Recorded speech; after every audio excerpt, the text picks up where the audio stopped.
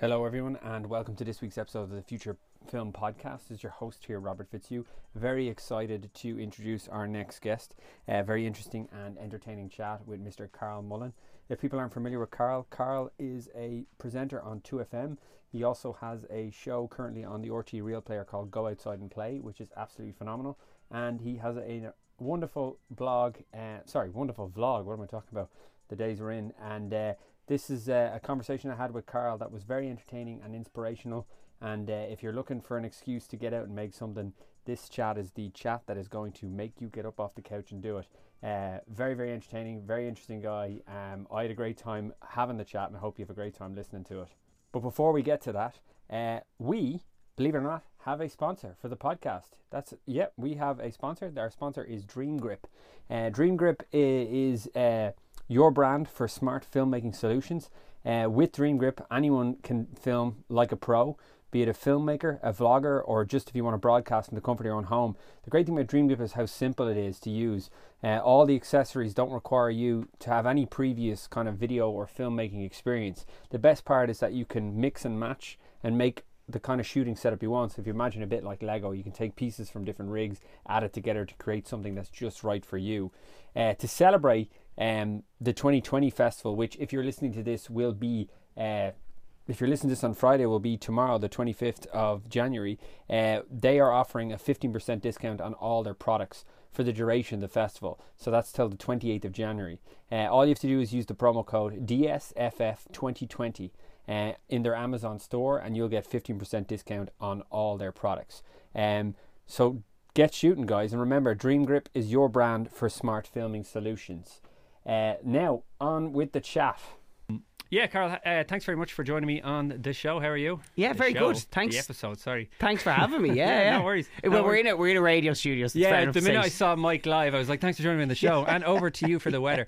No, thanks very much for having me on. Sorry, because we were having, just before we get into it, and when we started talking about it, we were having a conversation just quickly there about phones, and just saying about the ecosystem that Apple kind of screws you into. It's torturous to drag you into that world. And I think the quality of the phone is worth it to a degree. I mean, the minute I started shooting on my iPhone 11 versus my other phone, I was like, everything's amazing. Using, LumaFusion, LumaTouch, using them is leaps and bounds ahead of everything else. But at the same time, I spent a lot of money on the phone, and within 2 days I was like, now I have to spend a lot of money on a laptop. Yeah. And it's brutal. That's the thing with the whole Apple ecosystem, I find. Like, if you're into it, like, you are going to have the most seamless, wonderful experience. But the problem is if you can't half buy into it. Like, no. I got an iPhone a few years ago. I was always traditionally Android, and then I got an iPhone because I was like, I'm going to try this out. And I had it for a couple of years, and I was just sick of not being able to, like, quickly send a photo from my phone across to another app, or if you have like a normal laptop, like getting things off an iPhone is like trying to crack the Enigma code. They really don't make it easy. And I genuinely felt that I was being punished. Yeah. Like, you were like, you've only put one toe in the water unless you're going to dive in. Yeah. And then suddenly you're like, well, you don't have enough storage. I got to pay for more storage. I got to start paying for stuff. So there's a down and kind of dirty, scruffy thing with Android where you can kind of link stuff together and make it work for you. But with Apple, it's all in. And I use both, and I find that I now there's a line in the middle, and my Android is just for social media stuff. Okay. And I don't really use it for anything else other than that. Like, I feel like I'm kind of Android probably suits me because I'm quite scatty and I'm not very organised. And I think the fact that Android kind of just lets me be like, yeah, whatever, I can throw this onto this app, or I can, get this from somewhere else at a different stage. Whereas like with iPhone, I know a lot of people with iPhones, and if you know how to get the most out of it, like, they're unbeatable. But I'm just not organised enough. Well, this is what I'm going to talk to you about, because you seem, with the stuff that you do, your videos, you seem more organised, and that's what I want to talk to you about, because my phones are littered with abandoned vlogs and stuff like that that I put a lot of effort into. Like, I walked the dog. I shot a video where I was walking the dog, and it's 6 different walks edited together over the course of 3 weeks. I can't use it now because I started when he was a puppy and he's full grown. It doesn't make any sense. But it's all this stuff where I'll do this, I'll do that, I'll add this in. So that was one of the things that was really interesting, because I know from watching your stuff, and from particularly, we'll get to the show on the Real Player later on, Go Outside and Play, but the organisation, because oh, actually, I was watching your videos with my girlfriend, and I was saying like, yeah, he would have had to get off his bike, go up the road, record that cycle on the corner. So I was just curious, like, you set yourself a goal of doing more kind of vlogs and doing more kind of stuff, but they seem to be incredibly complex. How much planning goes into that? Well, funny enough, actually, probably I probably created a lot more work for myself when I decided. It was so funny, right? Because I started doing my job in radio, and I thought radio, and I'd always been interested in photos and videos and technology and all of that, but I'd never thought of myself as like getting into like any form of video content. And then one day, I, for whatever reason, came across a Casey Neistat vlog on YouTube. You know when you're going through the black hole on YouTube? Yeah. I was looking at videos of boats crashing. You're in the weeds, exactly, like, you know. And parrots fighting with donkeys. Exactly. You know, and you're like, so entertaining. It really is. that parrot really does. He's good. What an age we live in. Or that guy when he punches the kangaroo. I mean, just unbelievable. But I came across a video of Casey Neistat, and I don't know what it was, but I was just transfixed with it, because I couldn't believe that someone could tell a story so well and visually make it so entertaining. Yet, like, if you watch a lot of Casey Neistat vlogs, a lot of the time there's no story. It's nothing massively interesting. Anything, yeah. It's just cut together in a way that... Yeah, and he just manages to make a story out of almost nothing. And I got really fascinated with this. So I decided, I want to start a vlog. So of course I, you know, got myself a camera, and, you know, I got myself a microphone, and I had the laptop, and I kind of just decided, right, okay, let's give this a go. But when I say about creating more work for myself, I, at the very beginning anyway, was like, I'm just going to start recording everything that goes on. And then you kind of very quickly realise when it comes to editing, you're like going, well, I do need to start a middle and an end. And if you don't have that, then it makes it really hard, because you have to start kind of finding, okay, where's my start, where's my middle, where's my end. Or you inevitably end up going out and shooting more footage to turn that into your start, middle and end. And that happened to me a few times, and I kind of feel like what I love about like online nowadays and, you know, vlogging is that, like, a lot of the time it feels very organic, and I think you don't want to lose that. You don't. Yeah. The reason why people love watching a vlog is because it doesn't look like the super polished, you know, production that you see on TV. It feels more authentic, but you also need to get that fine balance between, like, you knowing what your plan is in your head. And I suppose I did 9 videos over the course of a few weeks, and by the time it came around to the last one, I was like, okay, before I even went out, it was like, even if I had a lot of times for me, it's literally having, like, you know, a page going, okay, this is where this is going.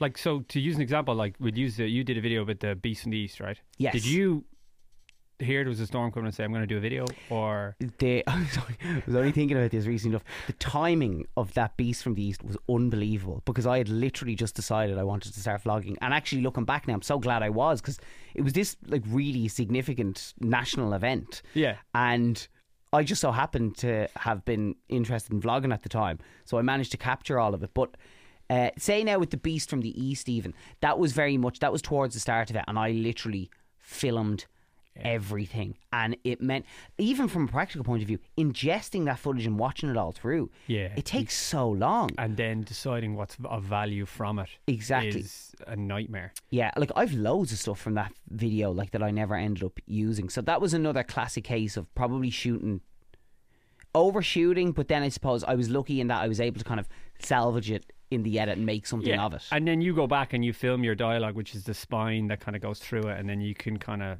mix and match. But you've got these really cool edits where you're watching the footage on the computer in the edit bay, and then it comes out, and it feels like that's something that you've pre-thought ahead, and you're like, kind of, oh, this is a cool transition. And I was like, did he plan this all out? It seems like it's meticulously constructed, and I would love to say that it was, but it really wasn't. Like, I mean, and especially say with the, and that's where it comes to the importance of having kind of a start, a middle and an end, because with that Beast from the East video, it was kind of, I had all of this footage, and then it was like, but hang on, I've no way of linking it all together. And that's why I was like, well, how do I go about this? And then that was where I just was like, okay, well, I'm going to literally, like, kind of jump in and out of it, where I'm showing the footage, kind of me editing the footage, and it's me doing a bit of a narration as to, like, and then this happened, and then this, we went to here. And that's kind of the beauty as well of online video making. There's no rules really. Yeah, and that's I agree. There's no everything goes out the window, and it becomes more about kind of making something that's just engaging. And like with people's attention spans being so poor, like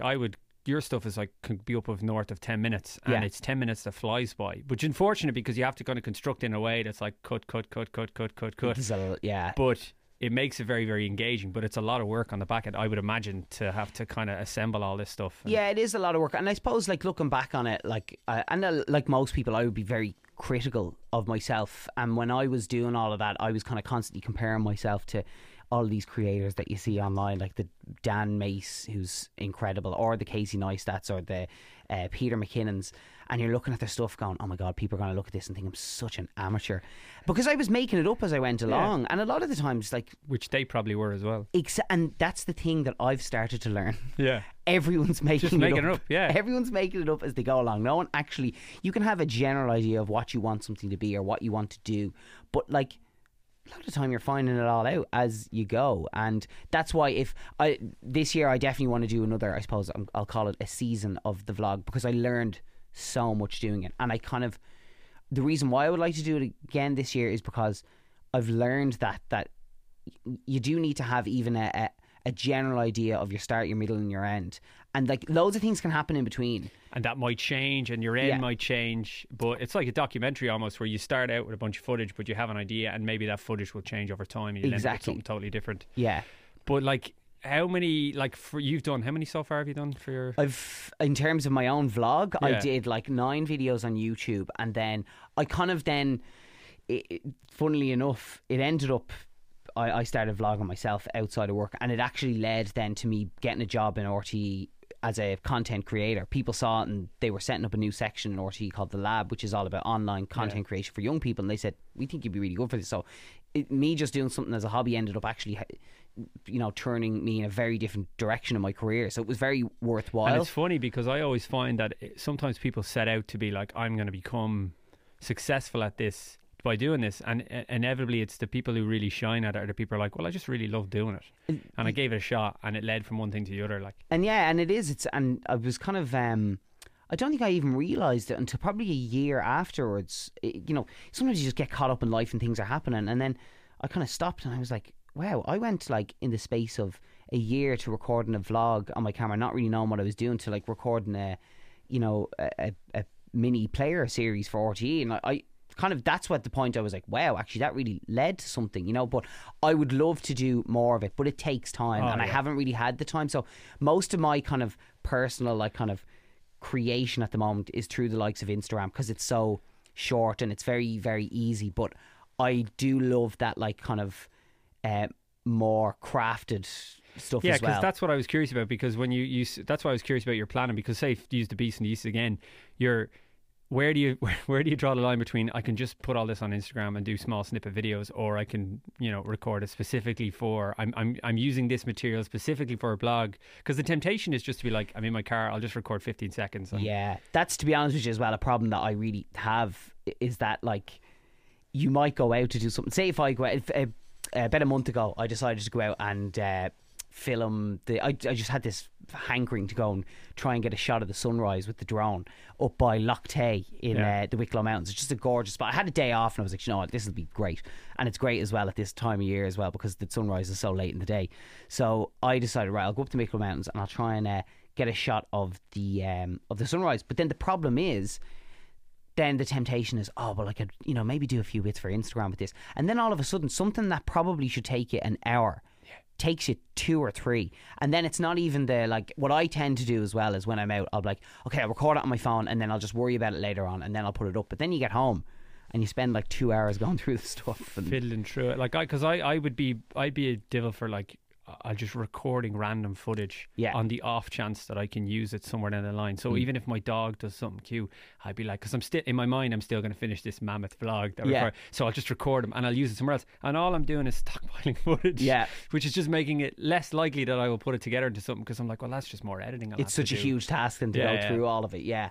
But no, it's just it's but I'd imagine that once you start doing it, Because that's what a lot of people I talk to, like, a lot of people I talk to would share the same sentiment where they're like, oh, you know, I don't want to do it because it'll look crap or it won't be as good as such and such, and people will think it's like a copy or whatever. But again, the people that you're in your circle are generally the people you're talking to, not necessarily the world, like say Casey Neistat. So it's important to kind of get out and just do it. And even if it is garbage by your perspective, chances are somebody else can be like, that's amazing. A lot of the time as well, I find you might do something and really think it's probably a really inherently Irish thing, but like we're very self-deprecating, and you know, you might do something, and I remember like when I was putting out the videos, like making the vlogs, I was like, you know, they're grand, but like I suppose if I'm learning something, then it's worthwhile. But now I look back on them, like I'm actually quite happy with them, like technically, and you know, of course there's things I'd like to improve, but I'm like, I'm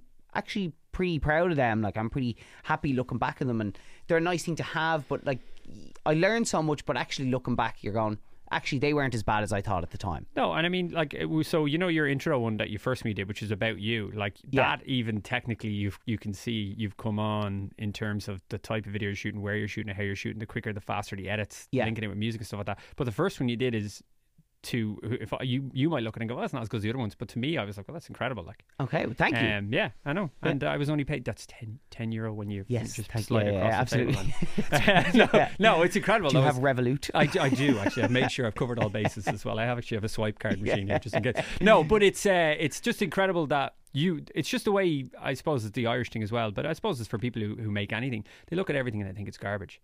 And then they're like, well, and then you come to a point, the real debilitating thing is if you spend a lot of time in it and then you don't want to show it to anyone. Yes. And you're like, oh, it's so bad. And then somebody else won't see half the stuff you see. I always use this example.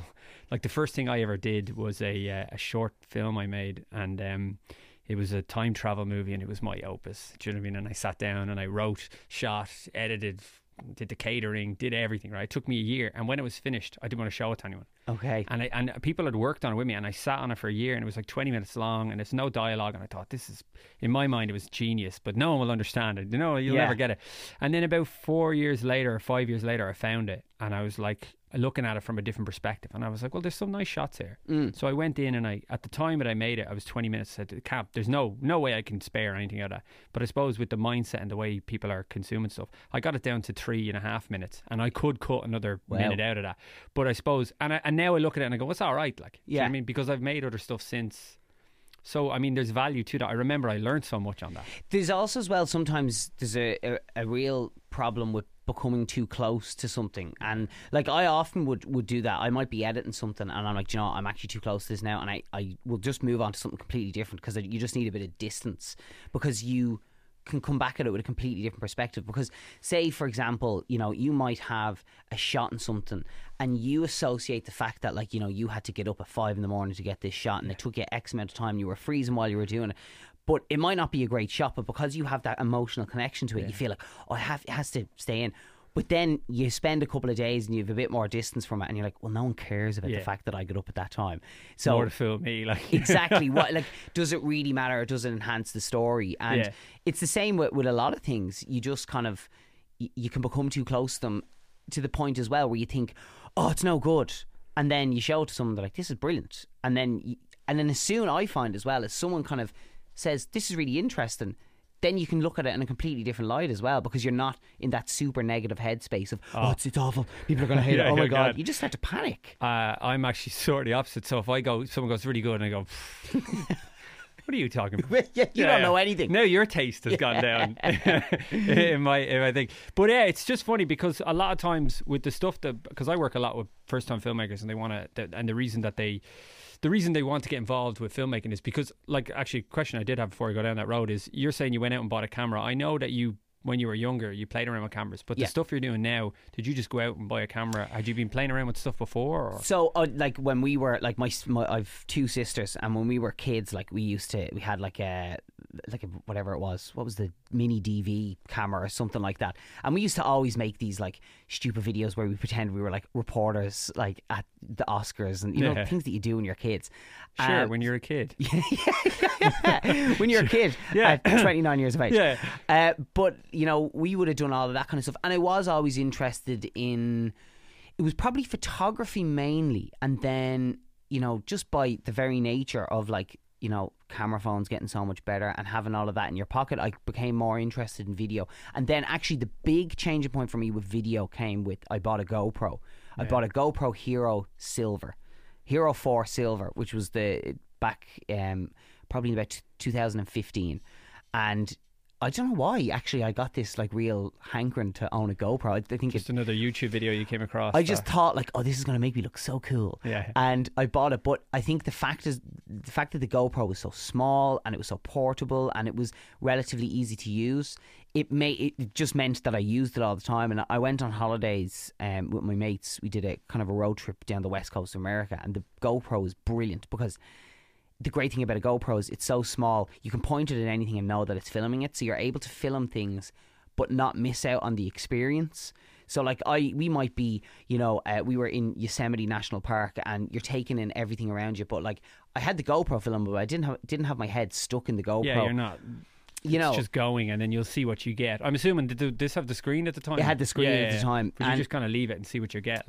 Yeah, and it then meant that like I had all of this footage and I put together a video, and it was just a lovely thing to have. And from that point onwards, I kind of think I saw the value, even from a personal point of view, of like learning to shoot and to edit and to have something, even if it's just to have for yourself, things for yourself, you know. And then it kind of just kept progressing from there, where I just got more and more interested in it, and you start to see things that other people are doing, going, oh, that's a cool edit, I like the way they shot that, and it just kind of spiraled from there. Yeah, because when I say I work with a lot of first time filmmakers, and the reason that they are so interested in filmmaking is because they might, like you're saying, they might have thought, yeah, I really want to make films, and then someone puts a camera in front of them and they go, nah, I couldn't tell you. But with a phone, they're like, well, I use it all the time.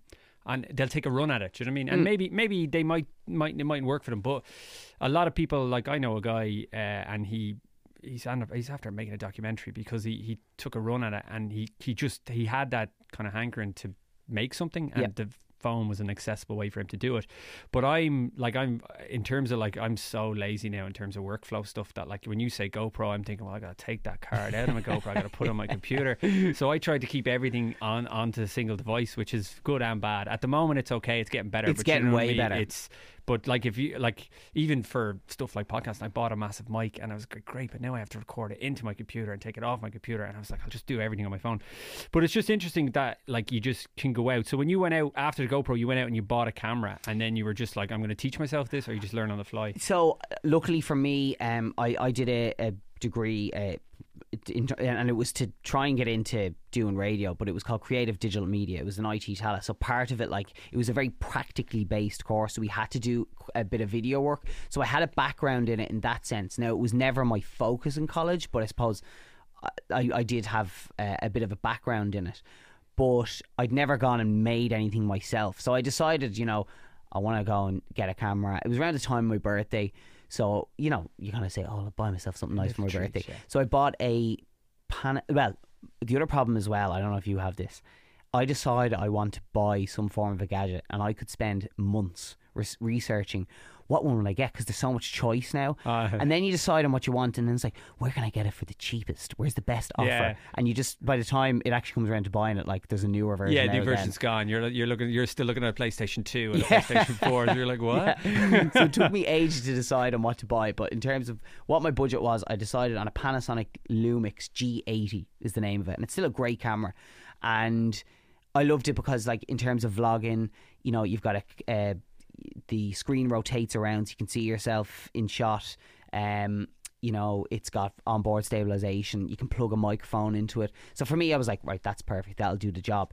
And that was kind of that. Yeah, I just, as soon as I had the camera, I was like, right, okay, I need to start making stuff. And then you just start using it, and as you use it, you're like, well, okay, well, that didn't work, or this doesn't work, I'll know that in future, because it's probably better off just to roll up your sleeves. And because like yourself, I studied film and everything, but I found that just by picking up my camera and diving straight into it, and stuff didn't work out, and stuff did work out, and I was like, well, next time I won't do that. But there's always a next time, do you know what I mean? Yeah. It's only a problem if there's no next time, and you're kind of like, but we get the odd time like transition year students come into us in RTE, and they ask, you know, questions about how did you get into this. And I honestly, and I mean this, I learned 98% of what I know in terms of video making by doing things myself and through YouTube. Yeah. Like, it's like a degree is a piece of paper. If you want to go and make these things, like, a degree is not what you need to do. If you just need to get Yeah, I mean, like, there's a value to having the credential, but it a lot of people will be like, well, I have a degree and I've studied it, but have you made much stuff? No, not really. Exactly. And you're like, it's, you need to go and make stuff, and that's how you learn, and that's how you improve your craft, like with anything, you know. And again, I'm such a Casey Neistat fanboy, but there's a Casey Neistat line in he's a video called "Do What You Can't." If you ever want to be inspired about making videos, it's the whole video is about like being a creator and how like we live in such an exciting time to be a creator. But there's a line in it, and he says, when you're a creator, all you need is a phone, an internet connection, and a good idea. And that's the truth of it. Like, you don't need a massive qualification. It doesn't matter if you understand, you know, what the aperture is on a camera or what ISO is, or it doesn't matter. Like, put it in full auto. I shoot in full auto most of the time, you know. And it's all about the idea. No one cares when they're watching it about what settings you had or whether you understand this. If you have a good idea, then that's all that matters. I mean, regardless of what format you're in, because this is what we're always talking about with students, is like story. And I remember I did a discussion once, and that was a question people kept talking, because I'm dealing with phones, people kept talking about the limitations. Well, your phone can't do what your phone can't do. And we were in a panel and everyone just kept going, but what's your story about? And they were just talking about the text and specs. And then a lot of times, especially with filmmakers and stuff, they're like, you're not making a film for some other filmmaker, so you're making a film for an audience. And like, a filmmaker might go, well, you know, there's too much grain in that shot or whatever, but the audience isn't going to know. Like, they're just going to enjoy it as long as it's put together in an engaging start and middle and an end. And it's funny, and then it also depends a lot on where that stuff is being shown. But I mean, I think people have become more forgiving and more used to specific styles and stuff like that, and there's a charm to a kind of a rough and ready vibe to it that people kind of really enjoy. It's more real life. And there's the context as well in terms of how you're viewing it. Like, you know, if you went to the cinema and you paid, you know, €15 for a ticket and it was shot on a phone and it looked, you know, only okay, you might be like, yeah, all right, I probably would have expected more. But if you come across something in your Instagram feed, or if you're browsing YouTube, like, it hasn't cost you anything. There's no expectation there. Yeah. You know, you're kind of just there to kill a bit of time, maybe to get a bit of inspiration. So, like, people, exactly like when you say audiences are so much more forgiving, because even now the context in which we consume content, it's totally changed. And that's what I find. And sometimes I come across these people and they're really, you know what I mean, they're like, they're testing a shot or something, and there's a lot to be said for like getting it right, but they're like, I was like, what are you doing? It's for a YouTube video. I was like, yeah, but like, you know what I mean, you're slaving over one thing for 4 hours. Do you know what I mean? And in the end, your audience isn't going to necessarily notice the level of attention you're giving it. Do you know what I mean? Which is not to say you shouldn't give it attention, but not to the point where it becomes debilitating and prevents you from doing stuff because you're like, it's got to be just perfect. It's like, no, it's just got to be done, and you'll work out perfection as you go over time. That's it's something I still am really working on. Is like, you know, I might come to taking a photo or making a video and I'm going, oh no, like, it's not great, like, you know, I might give it another go. And you just kind of think to yourself, do you know what, like I'm even on the micro level of like an Instagram story, and if I don't like how it looks or how it's been delivered, I might be like, oh no, I need to do that again. And you're like, this thing is going to be gone in 24 hours. It doesn't matter. Yeah, you know. So that's the thing. I never think about the time frame. It's going to be gone. Most people just be like, meh. Exactly. Most people are just going to tap past it and not even watch it, you know. And that's the thing, is like, if you do it, and even if you look back and you're going, that could have been better, Grant, you've learned what you needed to learn. Do you know? Yeah, but like, true. You've still entertained a couple of people with it, so great. I get real stressed out doing it because I spend hours, because I'm at this thing, well, I don't really like talking too much on camera. I'm trying to get better at it, but when I do, I'm like, right, well, I got to subtitle these, and then I got to go in subtitle, then I got to go do all the subtitles, and then I'm like, what are you doing? And then I start adding in edits and cuts, and you're like, it's going to be gone. Yeah. What are you doing? Like 4 hours later, like. The one thing I will say about subtitling movies is, like, we have landed on the moon, yet we can't create a piece of software that makes it easy to subtitle videos. It is the most time consuming. It doesn't make sense, because I could do it on my phone in like 5 minutes. I can go in and I can edit. There's a really good app for iOS called Mixed Caption, right? You go in, you can edit really fast. But I'm doing work for a person at the moment, and I have to do different languages subtitles. And I was like, surely I can just, and they're like, nope. Yep. And then you can like, you can, and there's this cumbersome way you can take the files off YouTube and you can dump them up. It doesn't look right. So you actually have to copy and paste line by line into a video. And you're like, Premiere Pro, like, if you're listening, Yeah. For God's sake, sort it out, like, you know. And I know there's other ways of there's something called, this very boring, like closed captions and open captions and stuff like that. But like they look crap. So like, yeah, if you that's want what you something end that up with, this weird kind of line that moves up one at a time. It's very hard to read. So if you want it done traditionally, and I couldn't believe it because I was working with an editor and I was like, surely we're on the internet for ages. Like, no, you still have to copy and paste it. I can order a latte from my kettle across the room or whatever, you know what I mean? But I still have to get copy and paste stuff in. It's just bizarre. But and it's something that everybody needs as well, because, you know, as I said, people are screaming through stuff and you're trying to get people's attention. So subtitles, I think, is really important. But I do it a lot on my phone, but I slave over it. Yes. For disposable content, essentially. Exactly. It's just, and I suppose again, and it's all part of the learning process, and you start to realise like what's worth putting the time into and what's not. You know, look, if you had all the time in the world, of course everyone would want their stuff to be perfect, but we don't all have the time, all the time in the world, and you know, it doesn't matter.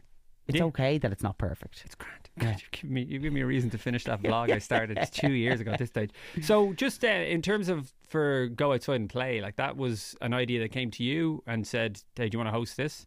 So when I did the vlog, and then in RTE they approached me about joining this area called The Lab. So The Lab is all about making short kind of online content for 18 to 34-year-olds. That's kind of, you know, in and around the target audience. And it's all experimental, and it's about trying new formats, and if they work, then great, then they might go on to do other things. And so I had joined The Lab, and in my own life anyway, I think we are like ridiculously lucky to live in a country like Ireland, because like we have some incredible scenery, and like most of the time, no matter where you are in the country, it's like a couple of hours drive away. Like I think of it in the context of like someone who lives in the absolute, you know, back arse of the States, let's say, and for them to go and see the sea, they might have to drive like for a day or two. Whereas like with us, we could like go and climb Croagh in the morning and swim like in Dún Laoghaire in the evening. It's funny though, because it's all relative in the sense that you're like, do you want to go down and climb Croagh? It's like, oh, it's 2.5 hours away. Yeah, that's miles. And then like I lived in Canada before, and guys were commuting 3.5 hours to work. Yeah, so it's all relative to scale. But you're like, geez, I would love to, but I'm so busy. Yeah, like, I'm just so much. I have to finish writing these captions in this video. But that was my thing. I love kind of the outdoors and taking pictures of the outdoors and all that. So I kind of from that said, we really should do like a series kind of showing off how great Ireland is. And that was like, I purposely wanted it to be a super simple format, which is like, here's a place that's worth going to see, you should really go and see it. Yeah. And it was pretty much showing off these places in the context of, you know, you've all of these accounts like that share these incredible photos of places on Instagram, and it was kind of in the context of that. I was like, okay, well, if you think that looks cool, well, go and see it. And the other thing that was important to us, and part of what we do in The Lab and RTE, is kind of showing as well how like production models are completely changing. So like, you know, traditionally to make TV you would have had massive crews, big budgets, whereas we decided, no, do you know, like we're going to do this like really scaled down. So I mean, it was myself, a really talented cameraman called Gar Cleary, who did most of the shooting of everything really, and then we had another guy, Sam, who kind of just helped, like, you know, carrying around, you know, tripods, and he was just there kind of just to give a hand with whatever. And that was it. It was three of us made the thing. Who was doing the drone stuff? Gar. Okay, yeah. Gar did everything. He was unbelievable. But you know, that was kind of that. And look, they're 6 minutes long each, you know. So obviously if you wanted to do something that was 30-40 minutes long, yeah, of course you'd need more people, but it just showed that like it's completely changing. The game has completely changed. And how long was that to shoot each one? Like, were you a day like for each one, and that included like, you know, climbing up the mountains. We kind of shot it as we went along. Like that was like, you knew the route you were going on, sort of stuff, and then you just kind of pieced it together. And we pieced it together, and we kind of had like, we'd obviously done our research when we went to places, so we knew, like, say for example with we went to a place called Three Castle Head in West Cork, so we knew the history behind it. So we knew like, right, okay, we're going to have to shoot a piece where we're talking about the history and all of that. But it was a case of, we got out of the car and was like, right, let's start walking, and then Gar would be like, right, Carl, let's do this bit now here. And because I remember specifically when, I don't know which one it is, where you walk through someone's field to get to that was a thing, Three Castle Head, and you got to pay the money and thing, and then you have a shot of the box. And I was like, well, I mean, did they decide halfway through the field that you said that line and then you got to go back and get a shot of the box, or was it something that you thought in advance of and just say? That's kind of the beauty of people who know how to shoot and to edit, because you're always thinking of the edit in your head. And again, with Gar, like, super talented guy, and he would shoot and edit all the time. So as soon as I'm talking about box, he's like, right, I need a shot of the box. And obviously as well, like, people who do this all the time, they know, even if they don't edit, they know what editors look for.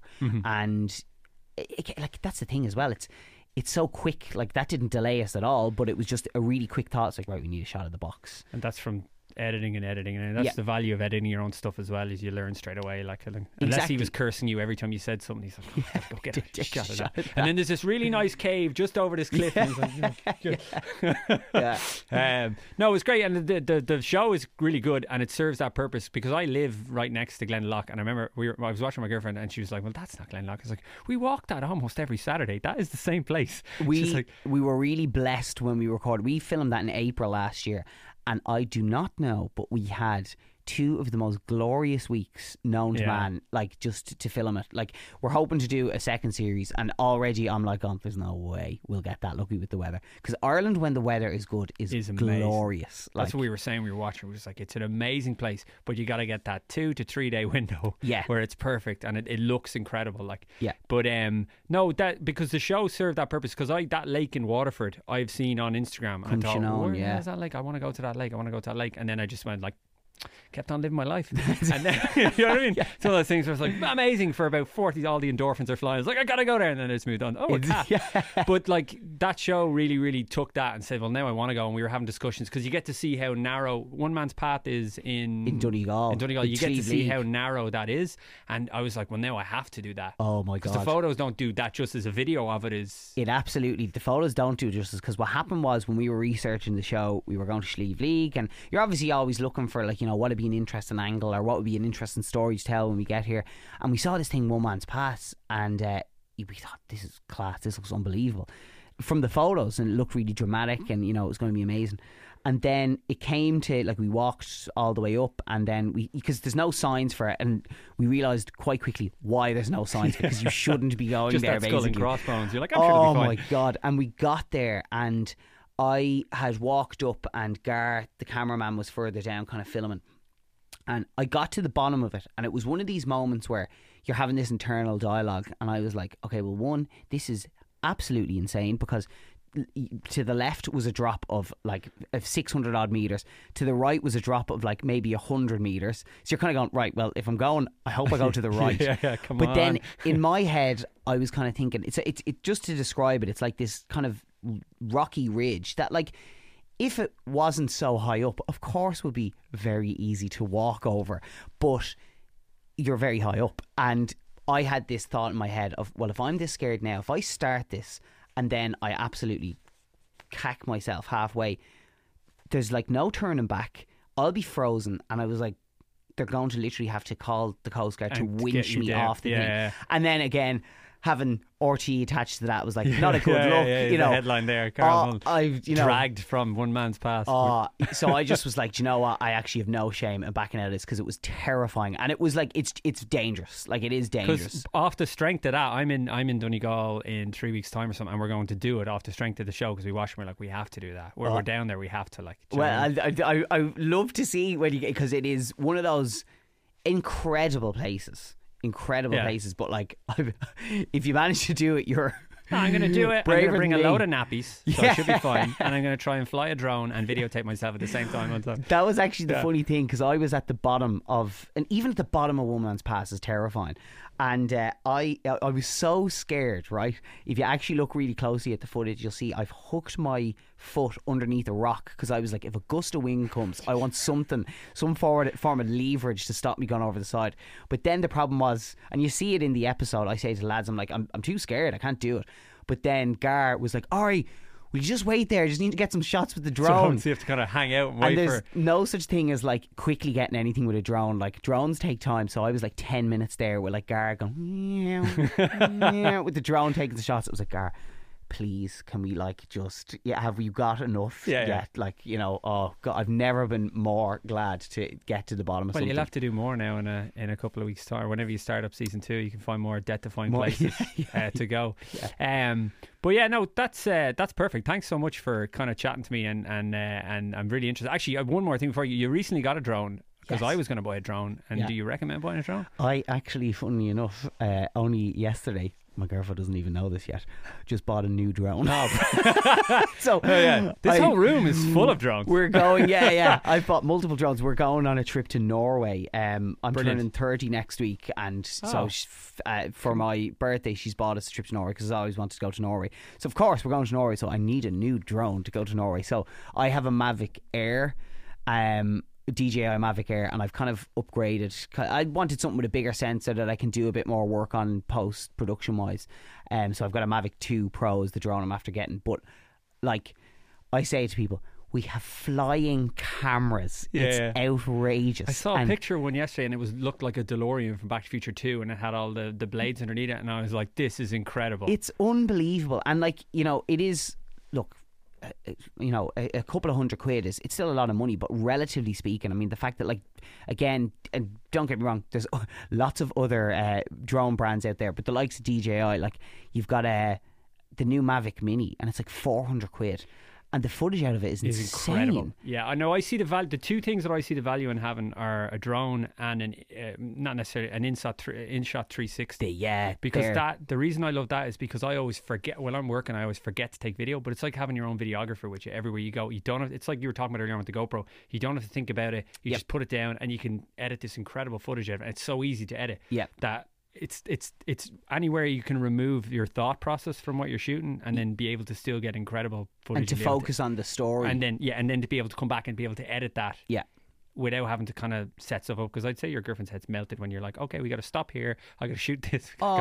And like that's the one thing I will say is, like, you know, when brands are trying to sell you these things like a drone, it's like, oh, just take it out of your pocket and it flies out of your hand. Like, no, it doesn't. It's like, what happens is you take it out of your bag, you unfold the legs, then you take your phone out and you hook it up to the remote controller, and then it won't hook up to the drone, and you're going, what the hell is going on? You take the battery out, and then you put it back in, and then eventually it hooks up, and then you have to take off, and then you fly it for, like, you know, 15-20 minutes until the battery goes, and you know, it's not this like incredibly seamless process. You have to, like, and you know, that's one thing particularly with drones that I say to people is, like, you have to put time aside to fly the drone. Yeah, you're going out specifically to do it. You're not just going to be like, well, I'm walking the dog and I'll just fly my drone in the background. Exactly. Like, no. And the other thing as well is, like, you do also with drones, like, you have to be conscious as well of where you are and where you're flying, because like obviously don't be an idiot and fly a drone like in a place that you really shouldn't be flying it. But I even as well say with, like, flying the drone, I actually don't like flying the drone when anyone else is around, because, like, I kind of get why people might be a bit like, you're a bit, like, I'm walking over here and you're videotaping, and you're just, it's like a surveillance vibe to it, so it's better off when there's no one around. And they're noisy, and like they're not as noisy as they used to be. But exactly, that's why, like, if I'm out and there's no one really around, I'm like, cool, I'll fly the drone. But like, if I was around and there was loads of people, like, I'm more than happy as well. You can still take your phone out and take some class pictures, or do something, like, you know, you don't have to be dependent on one piece of technology at any given time, you know. But sure, I've seen the drone stuff you've flown out by Poolbeg, isn't it? The thing, I mean, that's out over the sea. It looks great. That's a very picturesque, especially when you're coming back towards the city and you've got the sun in the background, stuff like that. It's a great location. Poolbeg is one of the most underrated places. Yeah, it is. It's people are always like, let's go out to Dunleary Harbour. I was like, what? Yeah, Poolbeg is class. Yeah. And it's nice during winter. There's a guy there and he sells like coffees and things like that, and you can just do the walk and come back. Like, yeah. So we were not sponsored by Poolbeg for this. Yeah. Both just wearing Poolbeg t-shirts. Visit Poolbeg. But no, like, that's definitely for me. I just think, you know, we are.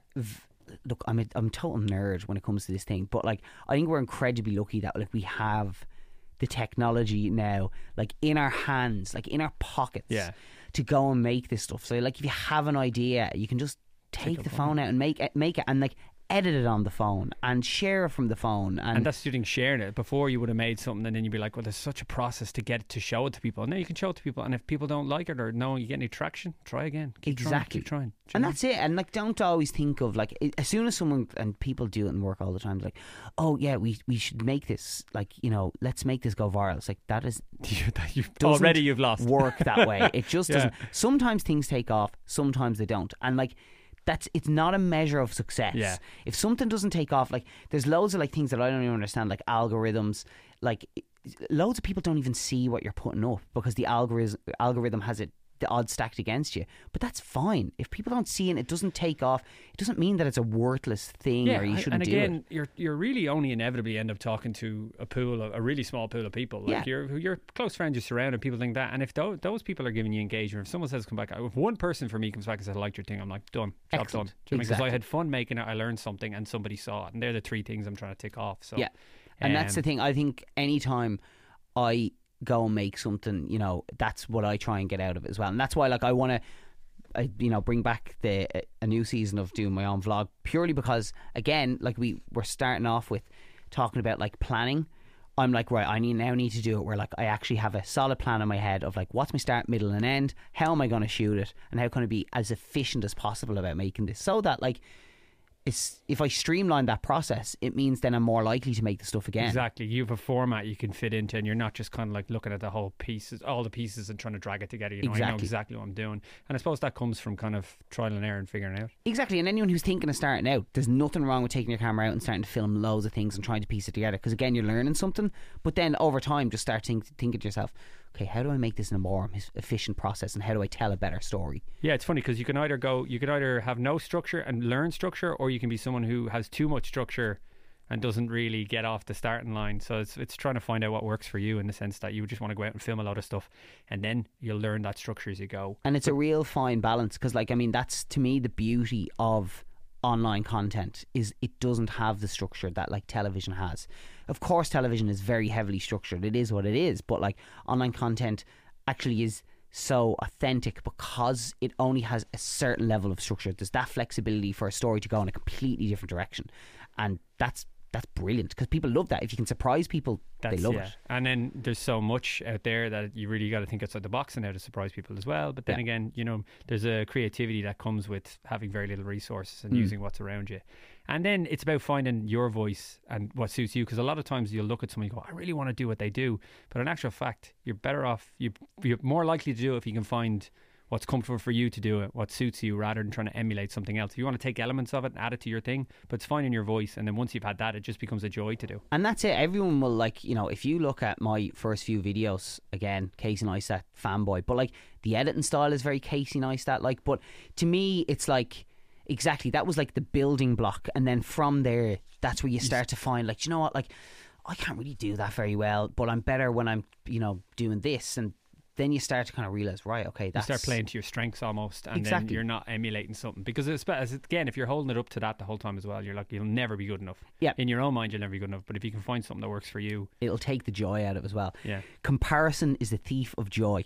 That's a great one that I heard before, because as soon as you start comparing yourself to someone else, you take all the joy out of it, you know? So like, you know, it's so easy to compare ourselves to other people. I still do it all the time, don't get me wrong, we all do it, but as soon as you kind of start, you really try and pull yourself out of it and say, no matter what it is, in any form of life, or whether it's to do with a piece of content that you've made, you stop comparing yourself to what someone else has done, who, like, you know, probably has more resources, more time, you know, they're not comparable. Who was also probably comparing themselves to someone else anyway, so everybody's doing it. You know? There's one person sitting around who started it all, and they're like, I am brilliant. Exactly, yeah.